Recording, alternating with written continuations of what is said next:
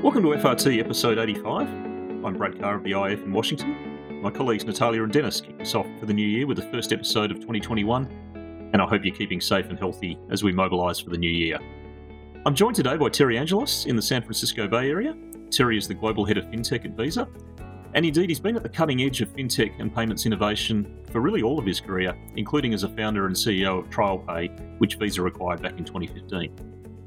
And if you follow IF webinars as well as our podcasts, you may recall seeing Terry along with Senator Jane Hume, the Australian Minister for FinTech, when we discussed the future of FinTech back in July. Terry, thanks for joining us and welcome to FRT. Great to be here, Brad. We should probably get our accents out of the way. I think that's an Australian accent on your side, a South African one on my side, and connecting over a web connection somewhere in the States. That's the IF. We cover all parts of the world, as indeed does Visa. So a good synergy there. Terry, you and your Visa colleagues are working on some fascinating innovations and doing so together with a pretty extensive range of different partners, which I'd like to get into. I also want to pick up from that webinar last year about the work that you're doing in linking up a lot of the different national or domestic payments innovations and bringing those to connectivity across borders. But to start, perhaps if we could step back a little bit and look across the broader FinTech ecosystem, could I ask you what are the key trends you're seeing in the FinTech space? And as we move into 2021, what are some of the verticals that you see as most promising?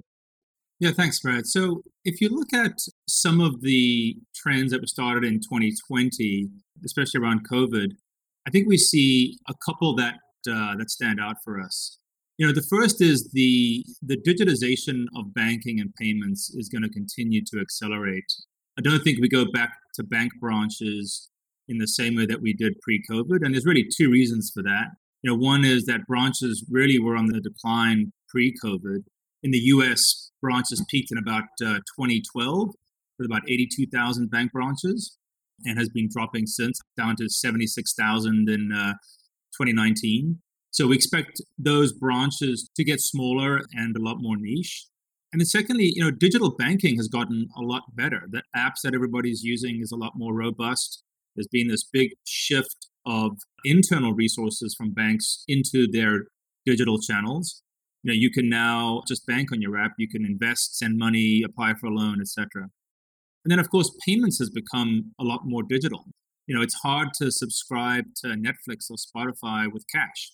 And so, you know, globally, we've seen at Visa millions of cardholders use their cards for the first time online because of some of the need to kind of stay at home. So that's a trend that was accelerating pre-COVID that we think will continue. From our perspective, there's about $17 trillion in consumer payments that are still made every year in cash and check, and about 1.7 billion people that are outside the formal financial sector.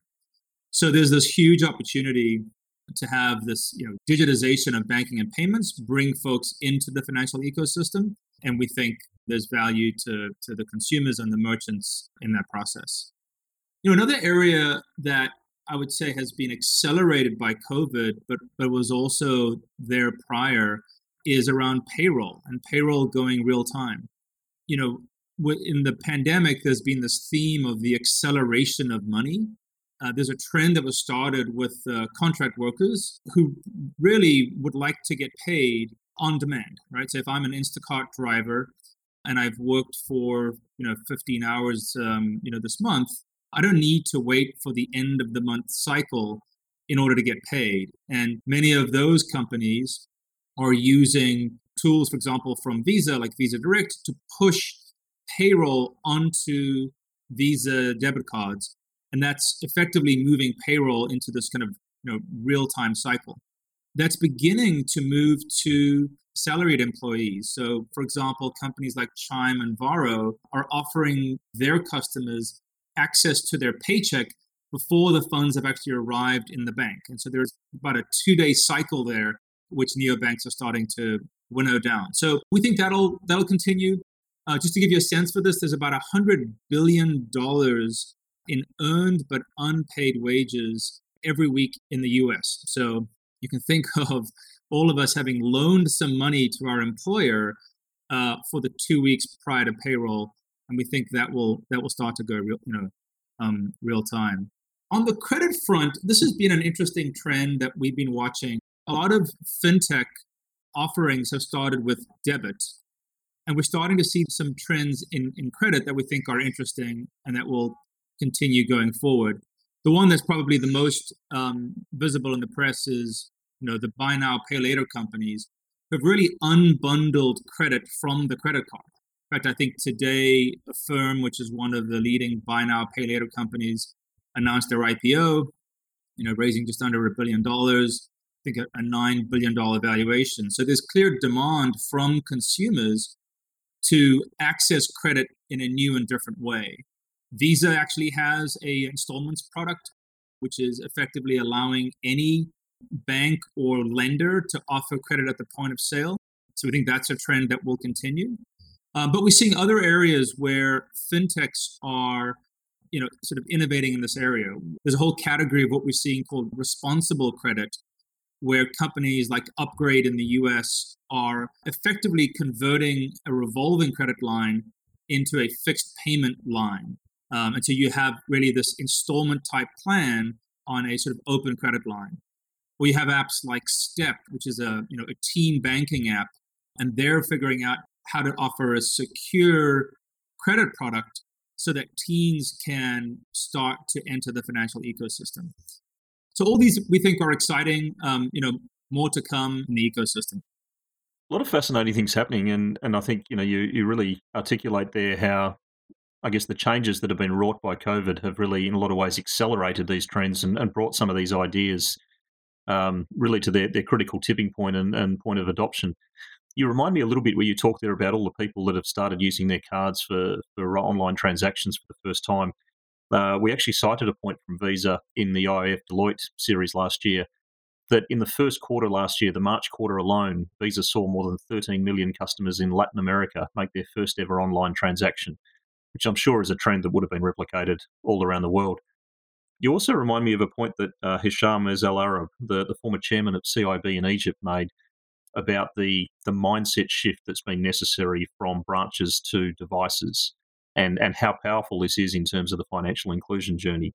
And one of Hisham's points was that in the case of their market, that there's about 25 million people that previously were not viable customers for the bank to be able to serve in a profitable fashion whilst the bank was rooted in a bricks and mortar branches kind of context. But it's needed that mindset shift to look beyond that and to look to these other means, the mediums that customers increasingly want to use. And that as you do that, suddenly those 25 million people do become viable and profitable customers for the bank. And I'm sure a lot of what you're articulating is really reinforcing that in a broader context.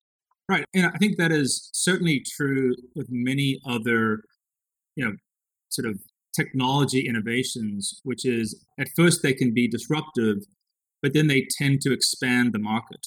Actually, one of my favorite examples that we're looking at is how we really are recreating a new type of community bank. So if you sort of go back, 30 or 40 years in the US, you had the emergence of these community banks whose function was to serve an individual geography, right? I might understand the farming community in a part of rural Iowa. And so as a bank, I'm better positioned to serve those customers. But what does that look like online?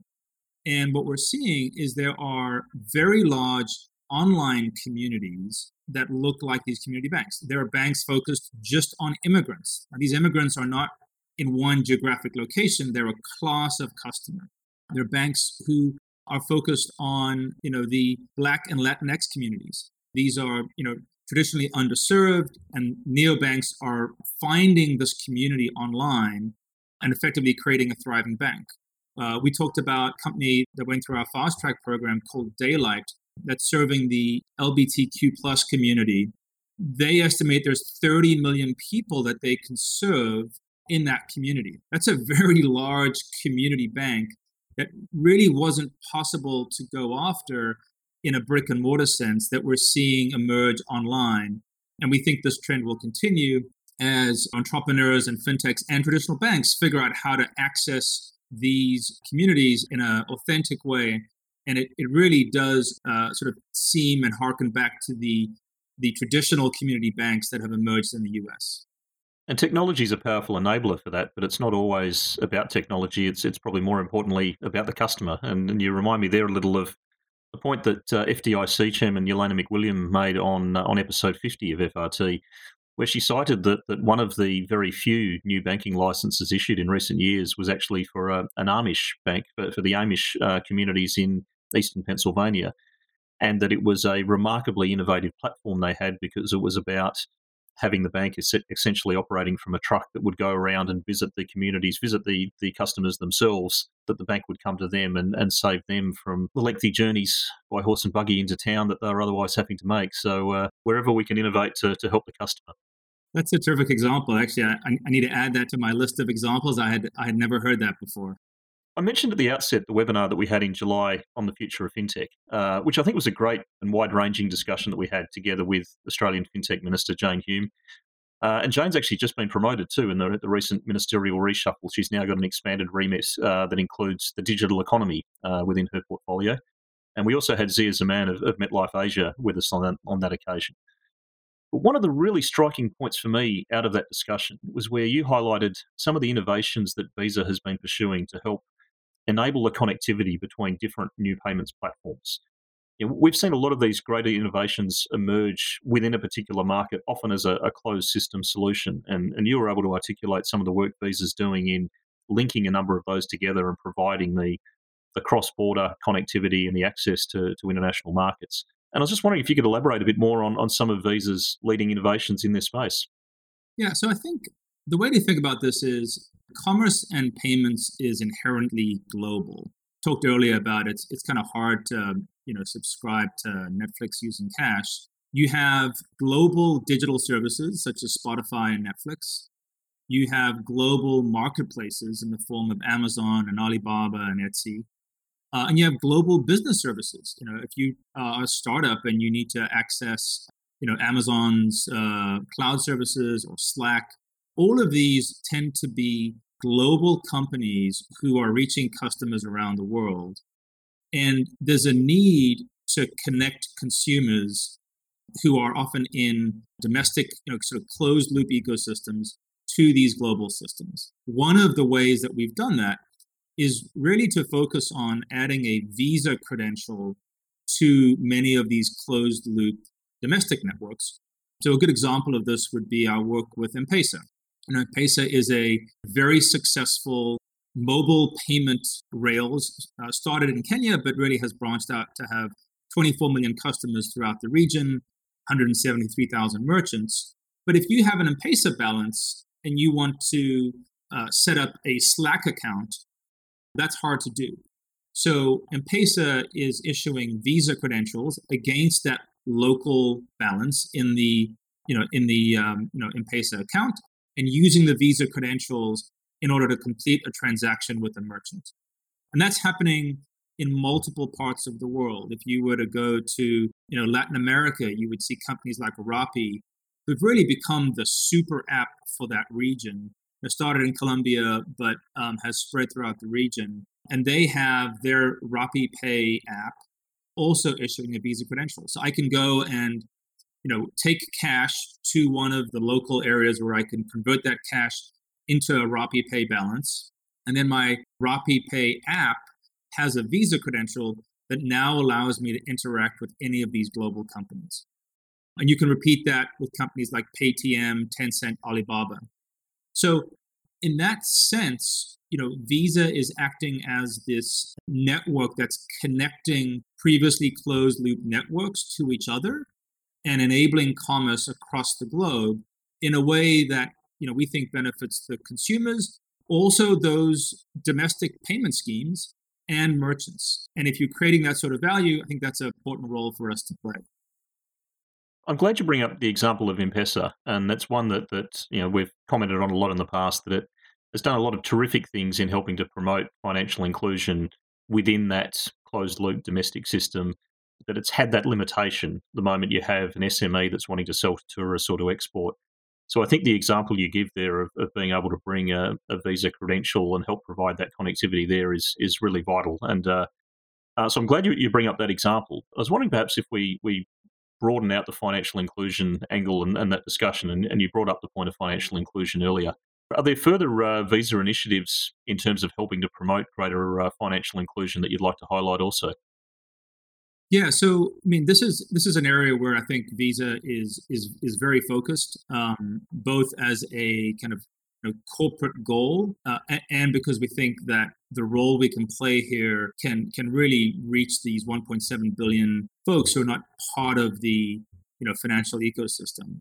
We have a couple of different ways to think about it. One is we have initiatives just to onboard fintechs into the payment ecosystem. And we have a program to make that journey as sort of quick and painless as possible. It's our fast track program. And by broadening the number of fintechs that can access our payment rails, we are opening up payments to many, many underserved communities. So, I'll give you a few examples.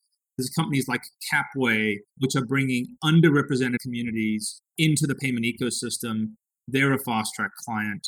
We have companies like Empower Financing and X1 who are extending credit to demographics like undergrads and international students. All of these folks have the potential to be part of the payments ecosystem, but are not. Clearly, our work with global clients such as M-Pesa and Rappi is really extending the opportunity for underbanked and unbanked folks to enter the payment ecosystem. And then we have other initiatives that are just focused on underrepresented folks in developed markets. So, for example, we have a strong focus on supporting female-owned businesses. We have a number of initiatives where Visa is supporting small businesses owned by women. We focus on women-owned fintechs. So there are a couple that we've highlighted. One is actually a company now mostly focused out of Australia called Airwallex, run by a female founder and CEO. And our goal here is to bring more of these diverse voices and people into our payment ecosystem.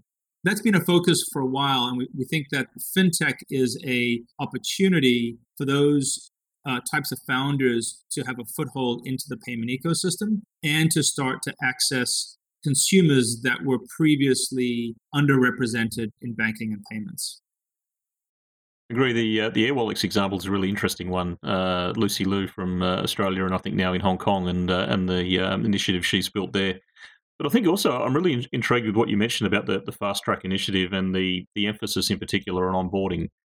And you remind me very much there, without wanting to dwell too much on the IIF Deloitte joint work that I mentioned earlier. But one of the things we've heard a lot is about the challenges of financial institutions trying to mobilise their partnerships with a fintech firm, and the challenges around a lot of the onboarding, and often made more difficult by the fact that a financial institution on their part might not be ready to work with a fintech, might not be sufficiently agile, might not have the infrastructure that the fintechs are used to working with, but equally that the fintechs themselves are not used to working with a large, heavily regulated institution, perhaps haven't had the experience of dealing with the expectations around terms and conditions, around risk controls and the like, not always scalable or enterprise ready. And so you've had this challenge of mobilizing a lot of these partnerships from challenges that exist on both sides of that coin.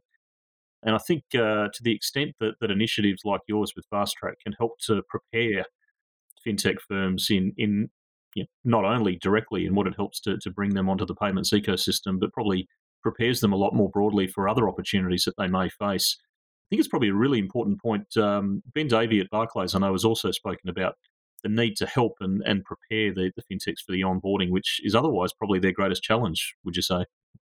Yeah, I mean, this is definitely one of the challenges that we have in fintech, which we have all this entrepreneurial energy entering a highly regulated environment, and appropriately so. We're dealing with people's money.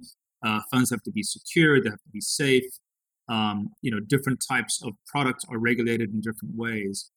So Fast Track really has been focused on bringing those types of entrepreneurs into this payment space in a way that is, safe, secure, conforms with the regulations. And so if you think about what that looks like, there's a set of work we do around just the technology stack. How does a entrepreneur, let's take this example of Daylight, which is this neobank focused on the LBGT community. They understand that community well. They have a vision for offering a service in that community, but they don't necessarily have deep payment expertise around issuer processing. And so we help put together a set of issuer processes that are digital, secure and connected to the Visa ecosystem. So now they have an opportunity to be able to accept, authorizations from a network like Visa. Then they'll need, at least in the U.S., a sponsor bank, so someone who was actually holding the FDIC insured deposits. And we have a set of partnerships there, so we can connect the entrepreneurs to the appropriate banks. Outside the U.S., it's much more common for some of these fintechs to get a license directly from Visa, and we help with that process. Then you have, once you have some of the technology stack built, you have to think about things like PCI compliance and security. And so there's a number of partners that we work with that help take on that burden. In fact, one of the trends that we're seeing that we're kind of excited about is companies that are really creating those digital vaults on behalf of fintechs. One of them is a company called VGS. They're part of our fast track program. They effectively house and store all of the PII on behalf of a fintech. And so now, I can focus on going after my particular market with my value proposition, and the technology and security are managed by third parties who are, steeped in the expertise of that particular domain. So, all of these things are making it easier for a fintech to launch a product in a way that's secure and compliant. And then just, for me personally, when I was, working in the payments ecosystem and wanted to work with companies, like Visa and MasterCard and Amex and others, my frustration was always, can I just do this online? I mean, do I have to call, someone at this company? And so one of the things we've done is move this entire process online. So you can apply to a program, you can go through a licensing process, you can be approved into fast track, you can find the technology partners that can help you launch, and all of that is available online as you would expect, as the primary native way for startups and fintechs to engage with a platform such as Visa. And probably my sort of most frustrating and also exciting part of this platform is something around card design. And this is an area where many fintechs want to customize and create unique card designs that represent their brand. Unfortunately, historically, that's been a very difficult process. We have a set of rules based around the regulations in that market, as well as internal Visa rules. And this whole process has been conducted offline. So a fintech would design a card, have to submit it to a sponsor bank, which then submits it to Visa, and then feedback flows across email. What we did instead in this fast track program is create an online card configurator that already has embedded in it and encoded in it all of the various rules and regulations that conform to each of our 5 regions. And so now a fintech can just go online, submit a card design, see what it would look like both on the physical plastic as well as how it would look in Apple Pay or Google Pay, and know that those designs conform to all of the rules and regulations. That's a huge step forward and is an example of how we think companies should be interacting directly online with us, as opposed to having to figure out who to call at Visa. It's a great example, and I think in some ways, Terry, probably testimony to your own experience, the fact that you've been on the other side of the fence and that you've been the innovator trying to work with a lot of these large institutions, and that that history and that experience. And great to see that from Visa's side of the fence that you've been able to streamline a lot of that and make that progress. Maybe if we could talk a little bit about Visa's work in the digital wallet space, and another area, I guess, of helping to open up some of the formerly closed loop systems. was wondering if you could talk a little bit about that and some of the partners that you're working with in that space.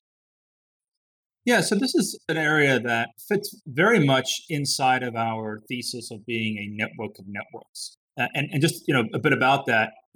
We think that Visa increasingly is moving funds across multiple networks. In some cases, that's VisaNet. In other cases, that may be a RTP network. Sometimes we originate funds on a card and terminate it in a bank account. We acquired a company called Earthport that gives us connectivity to virtually every bank account on the planet. So within that context, we've seen digital currencies. Maybe 5 years ago, when cryptocurrencies first emerged, there was this question of how would this impact payments. And so cryptocurrencies would be things like Bitcoin and Ether, and really they have turned out to be more of a digital commodity. There's a number of our banking clients who are offering their consumers the ability to purchase and hold these digital assets, and we think that that's a trend that will continue. You saw PayPal offer this, as has Square, as has many other neobanks. But that's really a digital asset akin to digital gold, and hasn't quite impacted payments. However, what we started to see in the last couple of years is many of these crypto primitives applied to fiat currencies. And so we've seen the emergence of central bank digital currencies and stable coins, which is really just using the same primitives to represent a token on a blockchain. In this case, the token actually represents fiat currencies. So our approach has been always to serve our merchants and our consumer clients in ways that are secure, within the regulations, and safe. And so as we're starting to see central banks look at central bank digital currencies and the regulation frameworks around stablecoins emerge, we think there's an opportunity for Visa to connect our payment ecosystem to some of these open source blockchain networks. An example of this is the work we're doing with digital currency wallets. In the same way that we are putting Visa credentials against an M-Pesa balance, we're putting Visa credentials against digital currency wallets. Companies like Coinbase, which have got tens of millions of consumers who have a stored value, and at some point want to spend that stored value. And we think that a good way to do that is through the Visa network. We've announced about 25 of these digital currency partnerships where a Visa credential is serving as the gateway between a stored value of digital currency and someone being able to spend in traditional fiat at a merchant. At least for now, our thesis is that the local supermarket is still going to want to be paid in fiat on the Visa rails, but a consumer may want to fund that transaction with a digital currency balance that's stored in their Coinbase account or in some digital currency wallet. So that's kind of one area of focus. The other kind of interesting trend that we're seeing is consumer demand for rewards in cryptocurrencies. And so we've seen a number of digital currency wallets offer a traditional Visa credit card that earns Bitcoin as a reward. And that is something which consumers value. In the minds of many consumers, this is a way to have additional savings. And so that's a trend that we're starting to see emerge, and one that sort of blends the cryptocurrency world with the traditional fiat world in the form of rewards. And then we've done a bunch of research. I think from a Visa standpoint, we've always had a very active Visa research team. Our team, actually based out of the Bay Area, has done terrific work in looking at a number of different ways that blockchain technology will impact payments. We've had a number of innovations around privacy protocols. There's a protocol called Zether, where we've collaborated with Stanford University. We're looking at second layer scaling so that blockchains can actually process transactions faster, and that work continues. And then on the government engagement side, we know that policy leaders and regulators continue to have, questions and concerns about digital currencies and a whole range of issues. And we think the best way to engage is to help with some of that work. And so, we've had a number of policy recommendations through the World Economic Forum on the concept of central bank digital currencies. That's kind of a range of some of the things that we're doing. And again, we'll always be driven by, safe, secure, trusted payments on our network and ensuring that cardholder or a consumer who has a Visa branded transaction will always fit under that sort of umbrella. Yeah, I noticed there was a great bit of research published by Visa in December. Your head of crypto published a piece on CBDCs, and I think that's a really interesting space to watch in 2021, where we see the PBOC development obviously proceeding. We see a lot of chatter in different central banks around the world that really picked up in the last quarter, where others are perhaps looking to respond and emulate. But also, I think a really interesting point you make there, Terry, about the notion of rewards. And I hadn't thought of that concept of people wanting to be rewarded in Bitcoin or similar. But it is also an interesting question more broadly, what new consumer patterns look like post-pandemic. That pre-COVID, I think so many of us, at least in the developed markets, we very much valued our credit cards specifically from the purpose of the air miles, the frequent flyer miles that we earned. That was probably the most common form of rewards, and in some cases almost became a parallel currency where people were using those rewards to redeem in different ways. As we see perhaps differing patterns in travel and transport preferences over the last year, and whether or not those habits stick, it throws some interesting questions as to where the rewards landscape may shift. And obviously, you're a step ahead already thinking about that. Yeah, I mean, again, it's Visa is the network. The folks who are thinking about it really are our fintech clients. They're the ones who are innovating. But we do think it's a value proposition that resonates with a large number of consumers, and we think that there'll be a lot of experimentation, in that area. You mentioned some of the central bank digital currency efforts. As these begin to roll out, our view is that banks and fintechs will have to engage with some of these digital currencies. There's a whole host of both, technology and interoperability questions around how do banks and fintechs store and move digital currency across those networks and the, sort of traditional fiat networks. And that's where I think Visa is playing a role today. And probably also with that, the interoperability of payments together with digital identity, and indeed the interoperability of those systems both across borders as well. Plenty more to look forward to. So Terry, thanks for joining us. It's been another great conversation. You opened my eyes a lot during that webinar back in last July, and you've done so again here. I'm just going to run through a few things that I thought really stuck out. I've taken a lot of notes, but a few things I'd emphasise. I really like the point you made up front that disruptive technologies often firstly disrupt, but then they also have the effect of expanding the market, and how a lot of the financial inclusion opportunity aligns with that.